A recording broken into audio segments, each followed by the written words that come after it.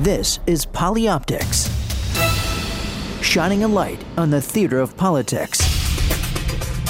And now, from New York, here's Josh King. Thanks for joining us as we pull back the curtain on the events that shape American politics and drive the images and headlines. Polyoptics, the only show of its kind on the air today, and you hear it first on POTUS.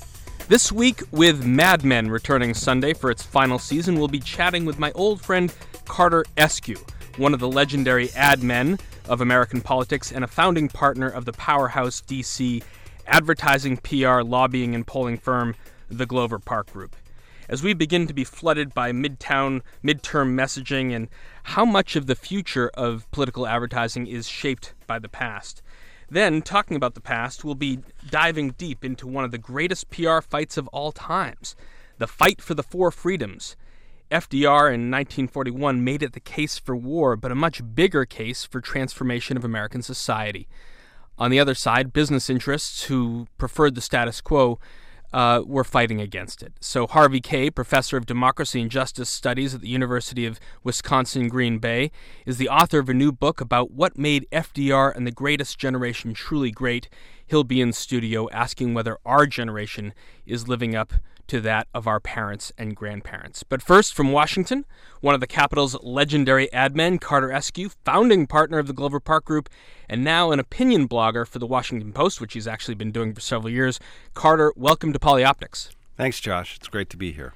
So, Carter, Mad Men returning this weekend. Exactly a year ago, I think you wrote a piece, Is Anthony Weiner Don Draper? How have the various years treated both Weiner and Draper as we get ready for this final season of Mad Men? Well, if I had a choice, I'd rather be Anthony Weiner than Don Draper. I have a sense that Don's trajectory is not very positive. And in fact, I think that we've seen essentially in a way the show has been about, sort of a downward arc of his life as his two selves kind of battle, and the lesser one seems to be winning as we proceed.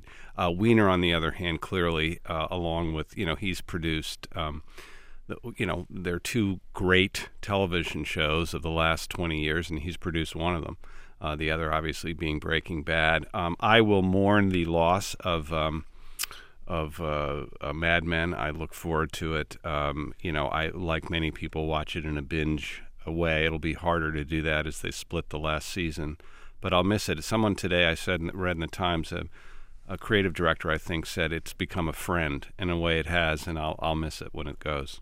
How much does it, you came up through both New York and D.C. advertising circles. How much did it hit home, and were there times in which, the lessons of Draper's firm drove what you and Joe and Chip and Mike put into creating Glover Park Group? Well, it's funny that you say that, because I think a lot sometimes in a self-referential way, but perhaps it'll make sense to you, is that I kind of entered, as Don for maybe a year, and then I quickly proceeded to Roger, and now I'm the guy who takes his shoes off and acts sort of oddly in the office, but whose name I can't remember. Yeah.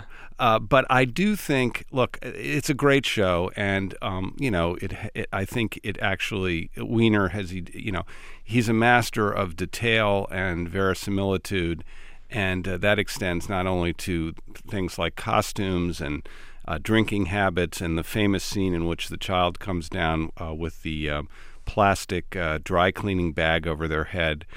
Before the years when they put the thing, this could cause suffocation, which anyone who grew up in the 60s, immediately relates to. But that verisimilitude extends to the work that they do. And I must say, as a fan of the show, I often find, and there are not enough of them because I think the other stuff is more dramatic, but the actual business workings are quite interesting in terms of how they pitch clients, of how they try to, in a sense, sell them this notion of confidence that they know the answer, and they have it. And I really, it's very, very interesting. It's quite different from political marketing, but it's worth remembering, because one of the things that I think Madison Avenue has is they do bring a sense of confidence, and whereas in politics we often default to data, and data is not necessarily a substitute for a vision. As you are selling both corporate and political clients this season, 2014, both in the political realm, public policy realm, and in campaigns, what are people buying? What's the bright new shiny object of political marketing? Yeah, well, it is, and it was the word I used a moment ago. It is data, and there are some significant changes that are going on, and it's not every presidential cycle that introduces new techniques, but clearly 2012 is one of them, and the big move there is the ability to now really much more finely target voters and deliver messages to them directly by the overlaying of their media habits with great granularity with their voting propensity. So you're now able to go into set-top box data and figure out exactly who's watching what and target it that way. So that is a very fundamental change. And the other thing is, and I think many know this, but there really is a revolution going on in marketing right now, and it has to do with things like sponsored content, where media properties, for better or for worse, are finding that the only way they can survive is to offer advertisers new forms of reaching viewers and readers and clickers, and so that's a huge advance in a sense for advertisers, because they are able to engage a very specific audience in long-form content, which is something that is they've never had access to. So that's one, but there are many others, and so it is an interesting time to be in this business. Is Glover Park Group creating long-form content that could be sponsored either by your clients or new business? We are, yes, on a daily basis, and we are. The firm has changed dramatically in the last 10 years. I wouldn't say that we're necessarily as far ahead as we need to be, but we're extremely focused on it, and it is a very, as I said, it's a very interesting time. So yeah, we have a growing part of our business is essentially the curating and creation and editorial judgment of content delivered on behalf of our clients. What's the longest, funnest thing that Glover Park Group has created for a client? Oh, wow. That's such a great question. First of all, and this is because I've seen some of your 30-second spots, and we'll play some of those. Yeah. But I'd love to dive into, how the real storytelling opportunity that you get when you get into multiple minutes. Yeah, it's a great question. I mean, one of the things, and I say this, hopefully it won't sound, it's not self-promotion, it's promotion for the people that I work with. I am truly amazed at the amount of work that comes out of that place. We have 180 clients now. We have 160 people who work there.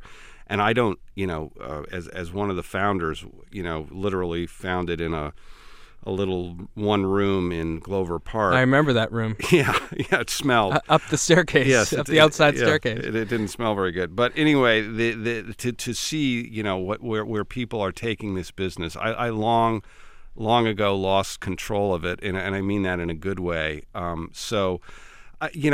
just saw something the other day that we did, which is something for the pharmaceutical industry, in which it graphically details the development of a new drug. And for years, right, one of the arguments the pharmaceutical industry has made is, look, it takes a long time to develop new medicines. It costs a lot of money, and there's a tremendous amount of failure.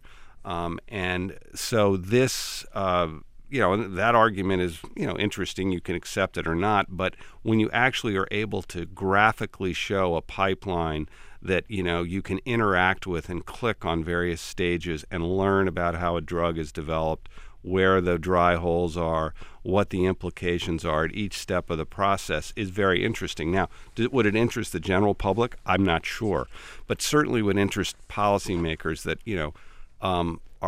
follow and regulate and legislate the industry. So there's just an example of something that takes an argument that's very old, and tried and true, and brings it to life in a new way. And that's exciting. And you're seeing a lot of that happening right now. And then, of course, the ability for people to interact. Somebody said something to me yesterday that I thought was really summarized perfectly the change in what's going on in communications right now, which is the old press secretary model in which you, as an agent of your client or your organization, pushed out some content that was, usually fairly self-serving, and you hoped that people would pick it up and write about it. And now we've gone more to the feature editor's model of content, which is you're trying to figure out what your audience is interested in, and the sort of correlation or sweet spot between the interests of your audience and the interests of your principal. Well, isn't that the perfect example of Between Two Ferns? Yeah, I think so. So that's, President Obama is trying to get young people to sign up for Affordable Care Act, and, you can only give so many speeches from the podium, but if you get Zach Galifianakis to bring his 15 million viewers to watch a 6-minute riff in which you kind of get the message out, cloaked around this comedic shtick, mission successful by virtue of 7.5 million signups. Well, and you remember this, Josh, because you did events for the White House for years and years. I mean, it is incredible. And I think Clinton, by the way, was probably the first the Arsenio Hall show was probably the first kind of breakthrough into that. So, when you wrote a year ago about is Anthony Weiner Don Draper, another thing that you've been writing about recently in terms of candidates and politicians who are trying to connect with their audience, sometimes their time has passed and sometimes they make such a colossal mistake, and how do they rebuild? You wrote about the fallacy of Chris Christie's defense, and Ryan Lisa has this wonderful piece in The New Yorker this week about Christie. But if you put on a different partisan hat, Carter-esque, and try to talk to a candidate who on paper has all the goods to be a crossover appeal candidate, or at least did so before the bridge closure scandal, and you wrote this prescient piece like Chris Christie did not have a good year last year. Yeah. I mean, if you're coming up to New Jersey to visit a client like you used to do for Frank Lautenberg, but instead you're going to Trenton and talking to Chris Christie, how do you tell him what do you advise him his prospects are? Yeah, well, great question. I mean, I do have concerns, and it's interesting because in some ways I think what Weiner is a master at is Weiner understands that that character flaws are actually almost insurmountable, and that they dictate fate. Okay, that's what we're seeing with Don Draper, right? That's the arc of Don's tragedy, right? So I worry a little bit about Christie, that there's not much I or anyone could say to him, because he has a fundamental flaw, and however you want to characterize it, as arrogance perhaps, his bullying nature, I think that's a really difficult thing for him to overcome, because it's essential to his success on one level, but it's also, I think, ultimately will predict his fall, because I don't think it migrates from, New Jersey's a tough and rumble place, right? New Jerseyans have a great sense of pride. They have a real chip on their shoulder. And Chris Christie, not unlike Frank Lautenberg, right? By the way, who had exactly the same kind of personality, they fit very well with their state. But when they start to move outside their state, I think it becomes much more difficult. And this was before, by the way, he had this whole a bridge issue, which also, as everyone has known that's been through this, the whole issue there from the beginning was, it's not going to be up to us or Chris Christie. It's going to be up to the U.S. Attorney. That's right. I mean, let's hear a little bit of Randy Mastro, I think, on This Week with Stephanopoulos, trying to cauterize the wound a little bit with this outside review from Randy's law firm. We treated both David Wildstein and Bridget Kelly exactly the same. They deserved the assessment that we gave both of them about their personal conduct and about their actions exactly the same way, because they violated the public trust, and that's what the evidence showed, George. All of it relevant to not only their consciousness of guilt, but their culpability. And in Bridget Kelly's case, if I may say, Bridget Kelly not only sent the email that showed ulterior motive. Carter, if Chris Christie cannot recover from this, your eye is out for your potential competitors for Democratic nominees. Jeb Bush's star is slightly ascendant, but you're looking for fresh characters as a director of casting and as an advertising person. Is there anyone who seems to be fresh enough to capture, Josh King's vote in 2016 from the Republican side? Well, honestly, I don't know. I certainly don't see anyone, and I would say I'm more than a casual observer, but less than a casting director.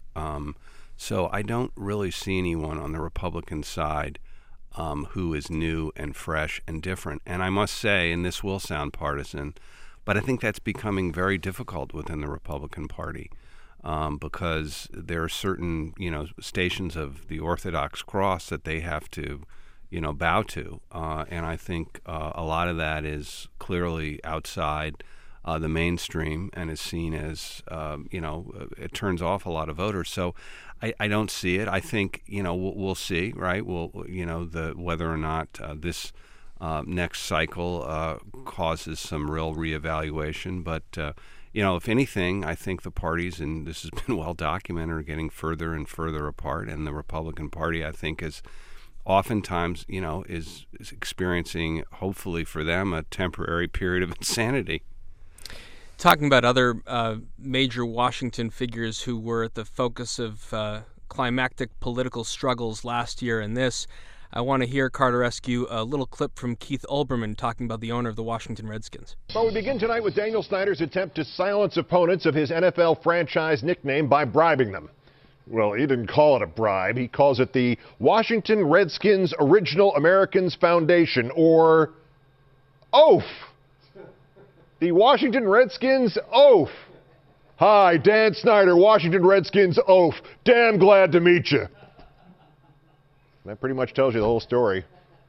That and the fact that though we only announced it Monday night, OAF has already given out 3,000 coats and some shoes for some boys and girls hoops teams, and it, quote, assisted in the purchase of a backhoe. Carter Eskew, is there anything to revive the brand of Dan Snyder in Washington, D.C. after the coaching debacle last year that you've written about and now his latest fumble that you've written about? Well, yeah, as a personal note, I've been a Redskins fan for 50 years, so it's hard to see as they say, the once proud franchise in the hands of Mr. Snyder. And I've also written that the toughest PR reclamation job in all of Washington would be to be Dan Snyder's PR person. So the answer is no. I really don't see that there's much that can be done for him. But good luck to the team. All right, so Carter, let's just spend a little while going a little back in time because I was there sort of in DuPont Circle as the Glover Park Group was taking shape in early months of 2001, but it took shape because of a odd piece of political history that you were very much at the center of. So let's rewind the clock now, Carter, to the summer of 2000. Vice President of the United States on the podium in Los Angeles giving his acceptance speech to his nomination. In our democracy, the future is not something that just happens to us. It's something that we make for ourselves together. So to the young people watching tonight, I say this is your time to make new the life of our world. We need your help to rekindle the spirit of America. Believe in our country. We believe in you. And I ask all of you, my fellow citizens from this city, that marked both the end of America's journey westward and the beginning of the new frontier, let us set out on a new journey to the best America, a new journey on which we advance not by the turning of wheels, but by the turning of our minds, the reach of our vision, the daring grace of the human spirit. Yes, we have our problems, but the United States of America is the best country ever created and still, as ever, the hope of humankind. Carter Eskew, I don't mean to open old wounds, but I've had Morehouse, Feldman, Chip, I think as many people as I could possibly find who were at the War Memorial in Nashville that night recounting their experience. But life could have been so different had election night in 2000 been different for you, couldn't it? Yeah, it really is amazing because one of the frustrations, and I take the responsibility for this, in 2000 was that we really were never able to convince the American public or the press that there was a real fundamental choice in the election. We tried, and in some ways, interestingly enough, Paul Krugman, who was just beginning his column, was one of the only guys who actually latched on to the fundamental difference as manifest in what both sides would have done with the surplus. But, the fact is now, whatever it is, 14 years later, we certainly see the difference. And I think the country would be fundamentally different. And just to name two things, Iraq would not have happened. And I can say that with great certainty because, Al made a speech well before the invasion saying that it was the wrong war at the wrong time, the wrong place. And the other thing that would be different is our fiscal situation and the investments that would have been made. So I think it's it's one of those things that actually gets worse in retrospect as opposed to better. But it did allow you and the guys to sort of take your lives in a different direction as soon as you were able to start to recover from those wounds. Yeah, it did. And look, I am, and you happen to know them. I work with a great group of people. And, when I started this company, I said, look, I want to do three things. I want to make money, I want to work with people that I really like, and I want to do work that matters to the clients. And we've been able to do that. That's I'm incredibly fortunate to have that. And one of the things that I learned, it took me a long time to learn it, but what you're looking for in your partners are not people who do the same thing as you and reinforce you. You're looking for people that stretch you. And so that's what these guys have done for me. So I'm very grateful. I want to hear one of your Glover Park Group pieces, the Repower America ad, and then talk about climate change, because is probably other pieces of work that a President Gore would have done that is still unfinished at this point. Why join the fight to repower America with clean energy? Because millions of people believe it will make a better future for our children. Because climate change threatens our national security. We have a responsibility to protect God's creation. Because I want jobs that are made in America. Because some of America's most trusted companies know clean energy will create new industries and new jobs. Because I want America to lead the way. So add your voice. Add your voice. Add your voice at repoweramerica.org wall. Carter, that's tell me about that piece.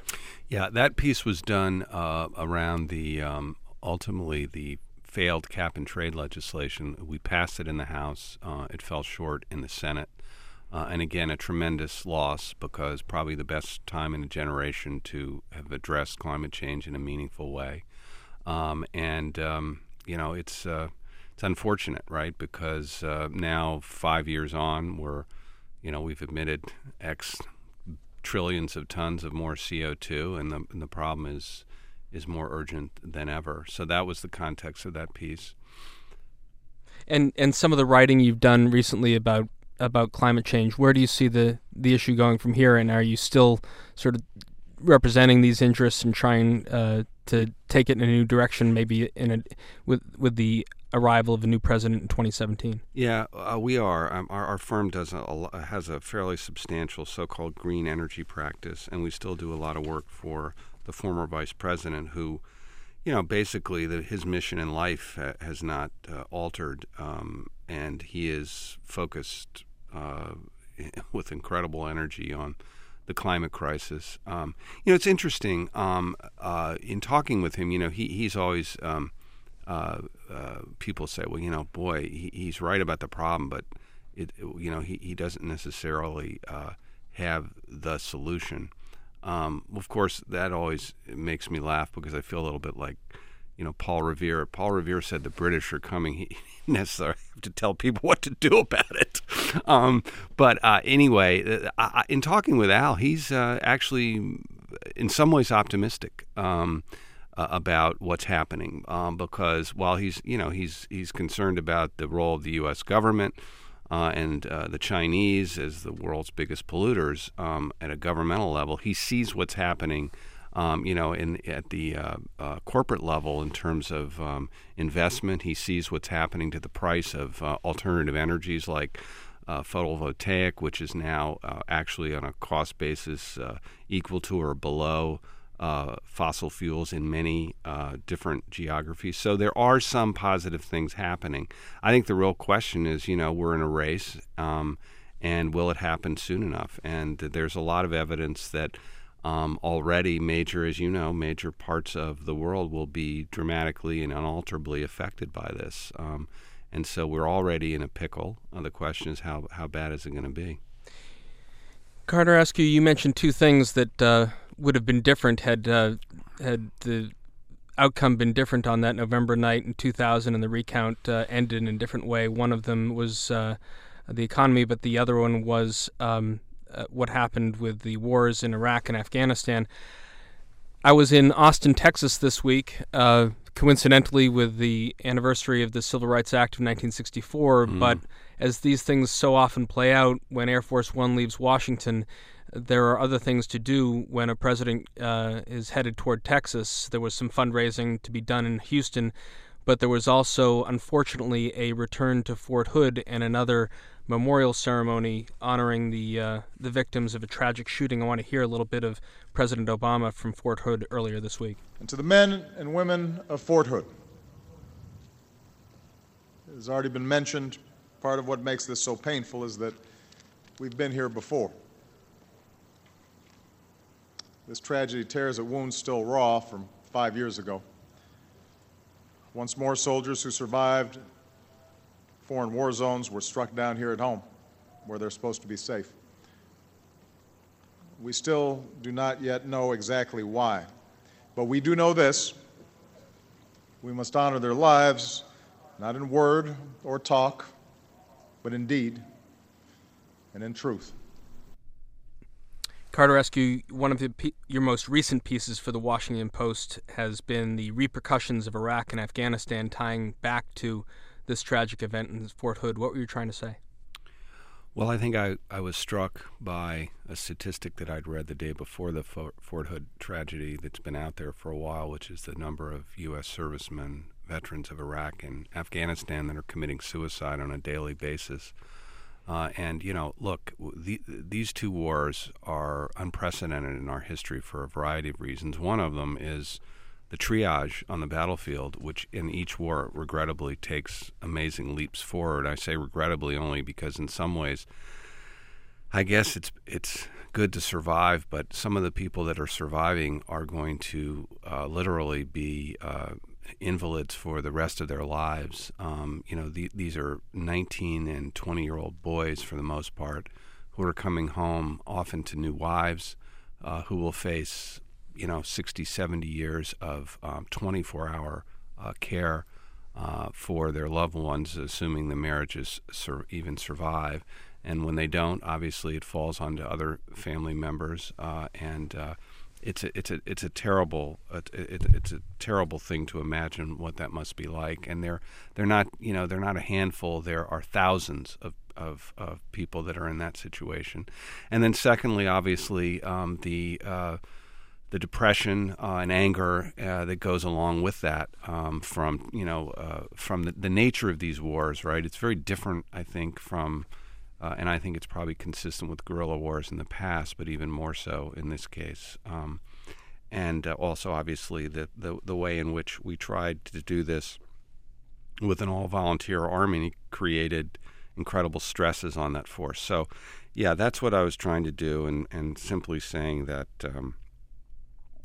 just mentioning the fact that Fort Hood is another example of how we as a society will be dealing with this problem for the next 75 years. The contributions that you make to our conversation through the Washington Post, Carter Askew, are so valuable, and they've been so prolific over the years. Most recently, that piece on Iraq and Afghanistan, not very long, but very pointed. And as you were telling me earlier about your 3 goals in creating the Glover Park Group in 2001, about making money, working with people that you wanted to work with, and also doing work that was important, sometimes that's inconsistent with in DC firms with also making a public stand and being very vocal with your thoughts and sometimes pissing people off, Carter. And so you've been, at least for several years through your pieces in the Post, you've been out there. What's your feeling on now, in addition to the goals of the firm, Carter Eskew really drawing a line in the sand on so many issues and doing this work? Great question. I would say, look, my first and largest responsibility is to my firm, and the Washington Post understands that. And I try not, and I don't know that I have written anything that would, be inimical to the firm's interest. Although the firm is fairly tolerant of, this side hobby that I have. And also, I think that, my clients are respectful that I have views as an individual that may be different from my views as an advocate. So, so far, so good. Very thankful to the Post for that forum. I find it incredibly interesting. Started my career as a writer. It's great to have that kind of outlet. And it's also great, as you say, to be able to express my opinions in a fairly unfettered way. So one more piece that we'll touch on before we let you go, Carter. You wrote just about a week ago, The Power of Words. We've talked about Chris Christie, but I will quote some of the personalities and the words that you put next to them and then get your opinion on one more whose personality has burst through again this week. Jeb Bush, no fire in the belly. Rand Paul, disruptive. Paul Ryan, slick. Rick Santorum, angry. Marco Rubio, inexperienced. Bobby Jindal, short of expectations. Rick Perry, new glasses, same brain. Scott Walker, asterisk. Mike Huckabee, passed by. Joe Biden, nothing to lose. Hillary Clinton, ambivalent. And there's been increased chatter over the last couple days because of his energy and ambition over his 1 year as Secretary of State, John Kerry. Should Hillary Clinton not run again? Should Joe Biden decide not to run? Would you think that the 2004 nominee might give it one more try? Definitely, yeah. I mean, I think What would be the word you'd connect with John Kerry? Good one. John Kerry. I guess I would say probably persistent. There's a doggedness to Kerry that I think is appealing. And I think it served him well as Secretary of State. So, yeah, I definitely think he would run again. Although, frankly, and I think most of his friends would say this, he's in the perfect job right now. Yeah, perfect job for now, and huge hills still to climb for him with the next next 3 years if he can manage it. Yes. Hey, Carter, thank you so much for joining us on Polyoptics, and I've been such a fan for so long, and continue to read everything you write, and also a huge fan of the firm. Well, thank you, Josh, very much. Lots of fun. Thank you. Take care. When we come back, Professor Harvey Kaye, his new book, The Fight for the Four Freedoms, What Made FDR and the Greatest Generation Truly Great. This is POTUS.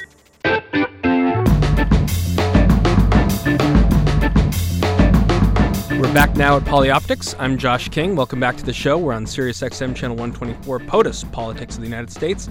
And we're with Harvey Kaye, the Ben and Joyce Rosenberg Professor of Democracy and Justice Studies at the University of Wisconsin-Green Bay, also author of Thomas Paine and the Promise of America. His new book is The Fight for the Four Freedoms, What Made FDR and the Greatest Generation Truly Great.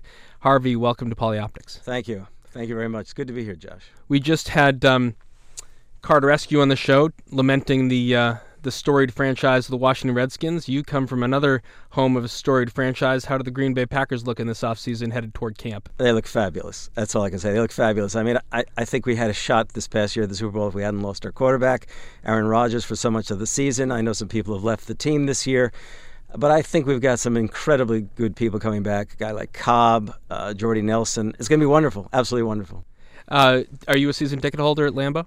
We have, it's tough to get hold of season tickets, and we've been in Green Bay for 35 years, and only in the past few years did we get access to seasons tickets. But I have to tell you, we're lucky enough they're on the 45-yard line. Harvey, I was really pleased to get your book and to be able to read it because it calls into to me a real conflict that I've had over the years of things that I've done, because you mention in The Fight for the Four Freedoms what made FDR and the Greatest Generation truly great, Ronald Reagan's speech at Pointe du Hoc.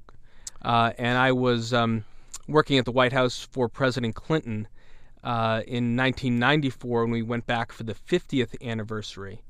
And that really did give rise to Steven Spielberg, Tom Brokaw, seeing all these incredible stories and chronicling them.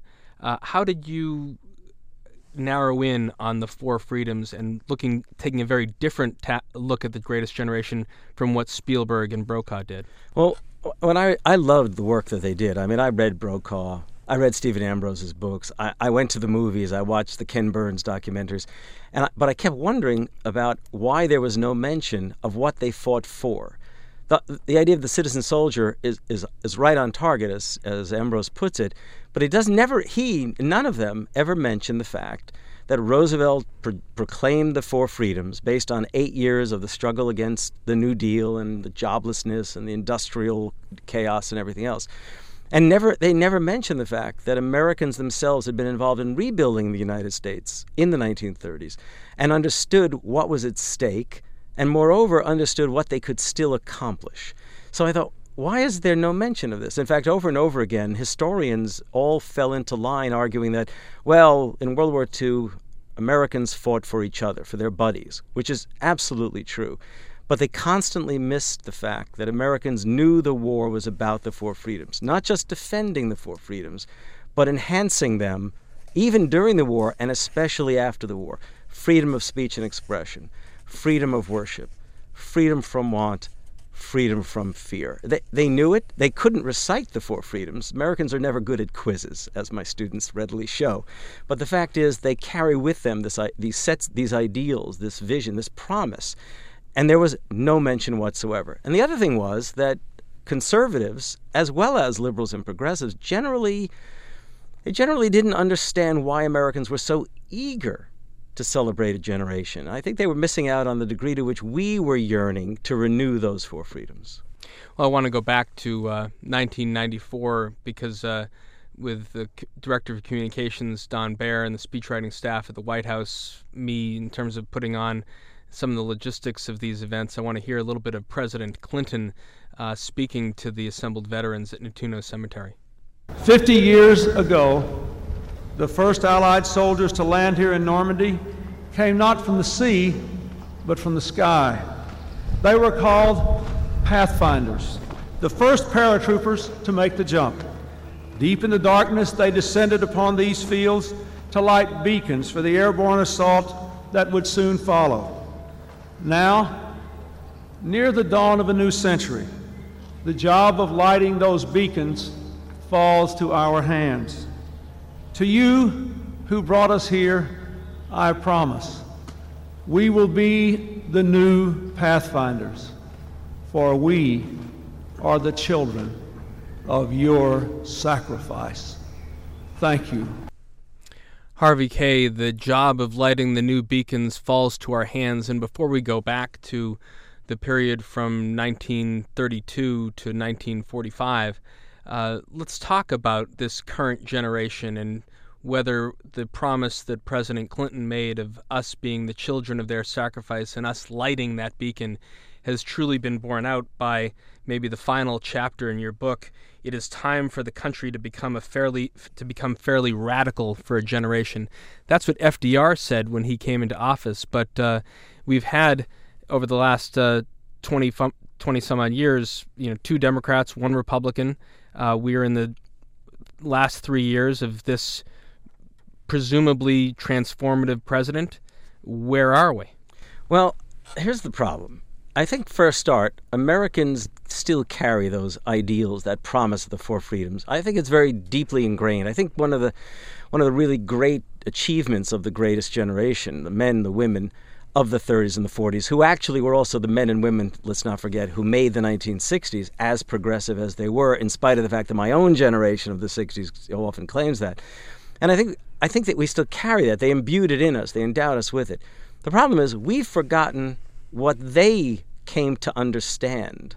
And that is pretty much what Roosevelt himself stated early in the 1930s. He said, in the midst of this Great Depression, we need to become fairly radical for a generation. And what he had in mind is not just that a president should be elected and pursue a set of initiatives, legislative tasks to be accomplished and then initiatives to be carried out, but it's also a matter of engaging his fellow citizens. That's what Roosevelt knew. He had to engage them in the labors of the New Deal, the CCC to transform the environment, the WPA to rebuild the infrastructure, the National Youth Administration to get young people to stay in school and get educated and go on. He needed to engage them. He also knew that he had to empower them.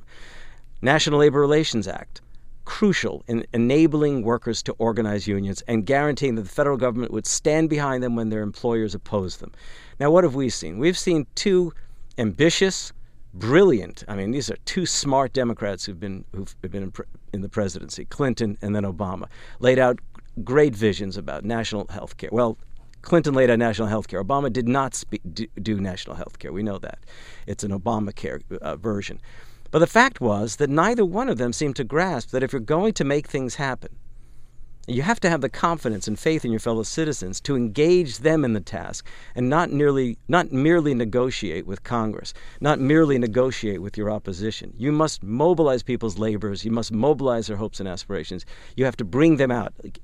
Quick example. Spring of 2009, as Obama began to develop his plans for Affordable Care Act, what we needed at that time was for Obama to sit down with the AFL-CIO, civil rights groups and others, and begin to ask about how they could become more directly involved in making his legislative agenda happen. What ended up happening? The Tea Party occupied the public square, not working people. Yeah, but there were very fundamental reasons the Tea Party occupied the public square in the summer of 2009, because Obama went away and did not engage in the dialogue, and news abhors a vacuum, and the Tea Party found that July, August, and moving toward Labor Day of 2009, they could take over these usual congressional town halls and make them their own. And the other question I have, Professor Kaye, is you talk about how Roosevelt was able to make that generation radical, but he also had, and you give me the right numbers because I don't have it, the majorities in the House and Senate at his high watermark was what?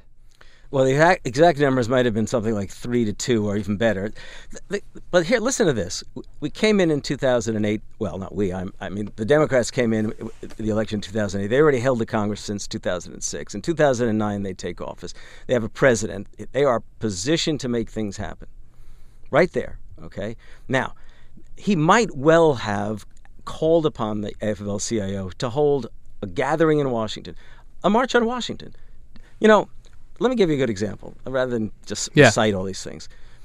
The story is often told that when Roosevelt was in the White House, reformers would come to the White House to persuade the president to endorse, to support, to take on as his own their initiatives, their ideals. And usually the answer he gave them was, look, you've persuaded me. Now make me do it. Now, he didn't mean make him do it. He was ready to do it. But he knew very well, he knew damn well, that he needed to get Americans engaged to make Congress act. Don't forget, you say he had those numbers. The committees in Congress in the early 1930s, in fact, through the 30s, were dominated by Southern Democrats, white supremacists. These guys were racist, and they were ready to take charge of all these initiatives and turn them in other directions. And they were ready in the late 1930s to work very closely with Republicans up north. Roosevelt faced, for much of his presidency, actually a very skeptical and hostile Congress. But what he had done is he empowered Americans to make things happen. We didn't see that in Clinton. We didn't see that with Obama. So, Harvey, let's now go back to this period that you write about so passionately in The Four Freedoms, what made FDR and the Greatest Generation truly great. But it begins a little bit before FDR and how the seeds are sown. And you write, although the election of 1928 did not put a Democrat in office, Al Smith's nomination was path-breaking in many ways. I want to hear a little bit of the newsreel from that election. Election year 1928. Democrat Al Smith becomes the first Roman Catholic to be nominated for the presidency. I can, with complete honesty, make the statement that my nomination was brought about by no promise, given or implied by me or anybody in my behalf. But Smith's religion generates waves of protest. The Ku Klux Klan marches its ugly banner of prejudice through the streets of Washington. The campaign against Smith is devastating. Herbert Hoover wins the election with a 6 million vote margin. Harvey K., you talk in your book about Joe Alsop and the way he chronicled WASP culture of America, and you have Calvin Coolidge saying, "The business of America is business." So Al Smith was historic in many ways, but couldn't get over the goal line at Lambeau Field, could he? No, he could not get over the goal line at Lambeau Field, even though the majority of citizens in Green Bay, Wisconsin, happen to be Catholic themselves. Now, but here's the thing. I mean, by his running, Catholics, Jews, and others started to believe that change might be possible.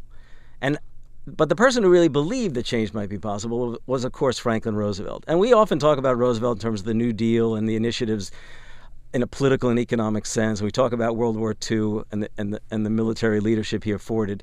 But it's also the case, as you're now implying, that what Roosevelt understood is that was a far more diverse country than a white Anglo-Saxon Protestant country, in spite of the fact he came from a white Anglo-Saxon Protestant Hudson River gentry family. And he brought to Washington the first woman cabinet member, Frances Perkins, as Secretary of Labor. He brought to Washington as the Secretary of Treasury in the second year Henry Morgenthau, who was only the second American Jew to hold a cabinet office. He brought to Washington people who, at the lower levels of the cabinet, African American. What I love telling my students is that his most famous legislative writing team was Corcoran and Cohen, which sounds like a vaudeville team, right? This was a man who began to create a government that reflected America. And I think, we've come, look where what we've come to, how far we've come on that. And those are the kinds of initiatives that Roosevelt began as well. Let's hear a little bit of Franklin Roosevelt from his first inauguration speech in 1933. We must act quickly. And finally, in our progress towards a resumption of work, we require two safeguards against a return of the evils of the old order. There must be a strict supervision of all banking and credits and investments. There must be an end to speculation with other people's money.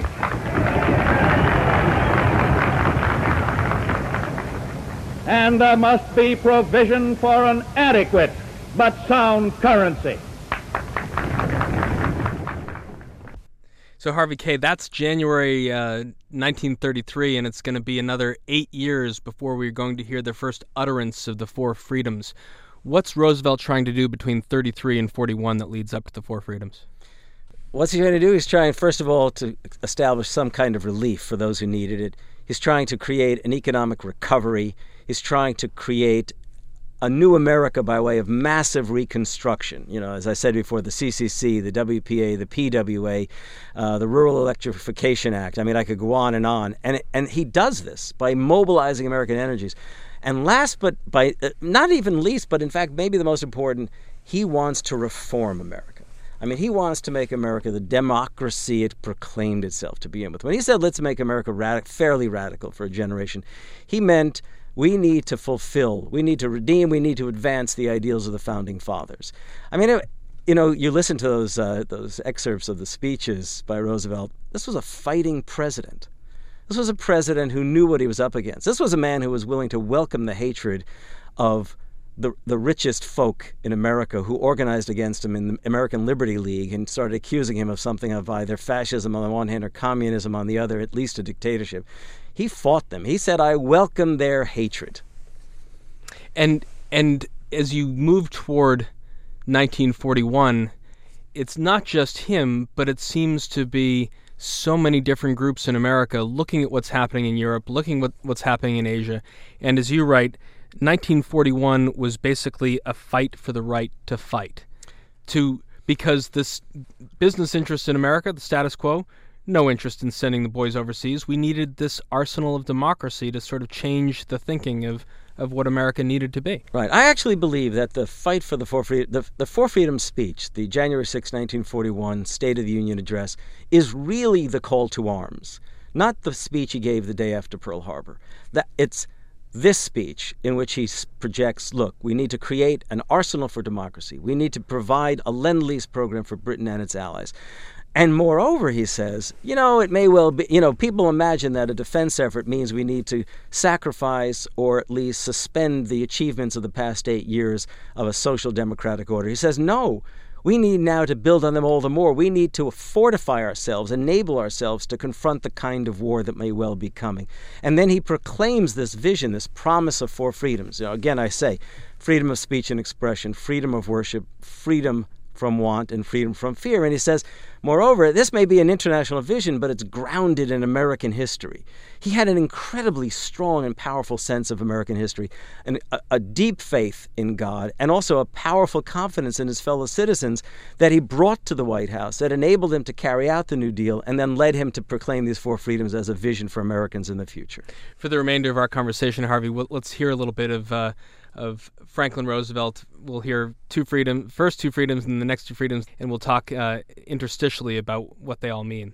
The first is freedom of speech and expression everywhere in the world. The second is freedom of every person to worship God in his own way everywhere in the world. So those first 2 freedoms, you talk about the actual speech-writing process that Roosevelt and his aides went through in the week prior to that State of the Union message.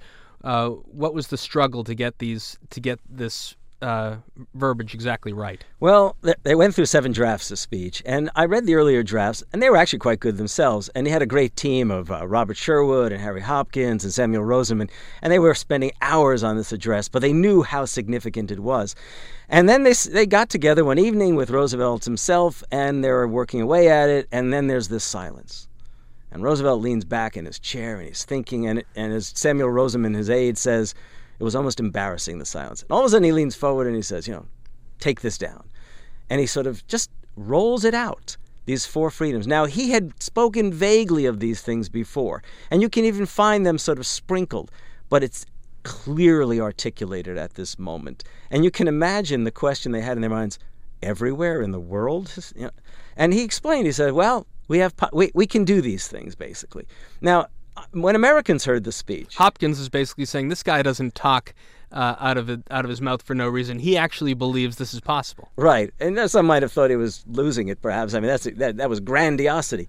But it is the case that he really did see what they had accomplished in the past 8 years and imagined Americans could set an example to the world and enable the world to accomplish these things.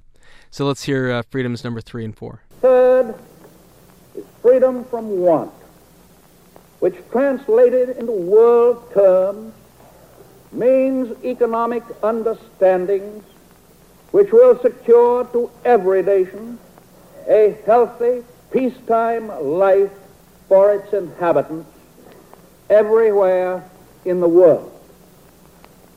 The fourth is freedom from fear, which translated into world terms means a worldwide reduction of armaments to such a point and in such a thorough fashion that no nation will be in a position to commit an act of physical aggression against any neighbor anywhere in the world.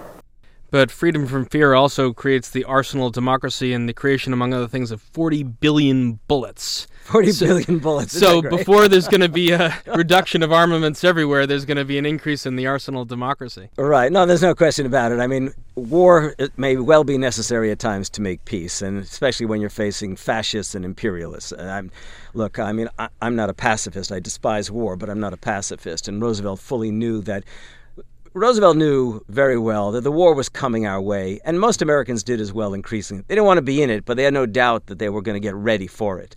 You know, it's interesting. When he delivered that speech, Americans immediately sensed that they had a crisis and they were going to have to confront it.